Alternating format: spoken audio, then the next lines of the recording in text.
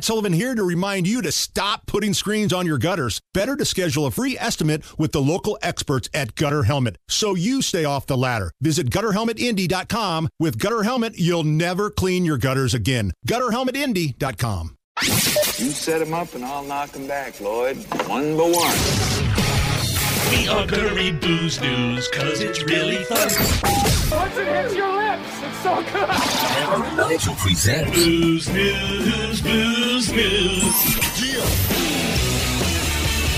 Time for booze. And a complete and updated forecast of what you can expect here in terms of the weather the next couple of days after 6 o'clock. Another hour of the Hammer and Nigel show coming up right now. Hammer, always looking for new ways to cure hangovers. Absolutely. It's kind of a hobby of mine.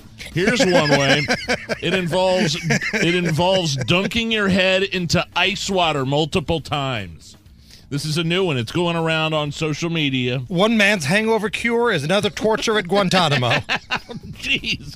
I'm not saying no. You don't put a towel over your face and dump a bucket over your head. No. You stick your face into ice water multiple times. People seem to generally be receptive to this strategy. Like you see this in the old way. I don't think this is anything new. They're like those old. I've watched 100 episodes of Little House on the Prairie with my 11-year-old.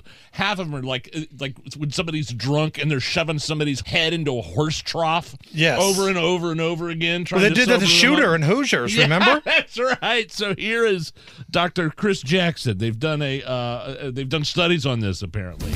And he is a pharmacist talking about the hangover cure strategy that he says activates the diver's reflex. This is the ice bowl method to activate the diver's reflex. Hold your face in the water for 5 to 10 seconds and repeat 3 times, and it's going to give you some relief. If you want to avoid this method, don't forget to prime your body by hydrating, adding electrolytes, and throwing in an alcohol metabolism aid. I don't know. I would think that would sober me up. That would cure a hangover. That would take my mind off my headache by shoving my head into a bucket of ice water, don't you think? Well, if the whole point is just to take your mind off the headache, wouldn't the same thing happen if you just kick somebody in the crotch?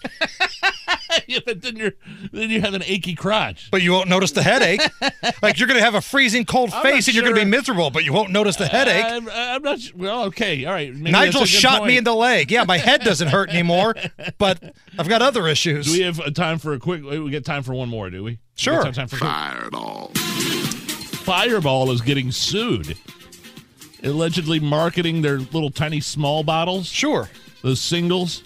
They usually sell them at gas stations as whiskey, but they're really a malt beverage. You compare, like you go to the regular liquor store, you buy those little minis, and the alcohol percentage and the content is different than what you find the ones in the big gas bottles. station, right? Apparently, they use the same graphic in the large size whiskey bottles, or some claim it's hard to tell the difference, and it's done on purpose. It's like a more not as much alcohol when you buy them at the gas station as when you would at a liquor store, and they're being sued.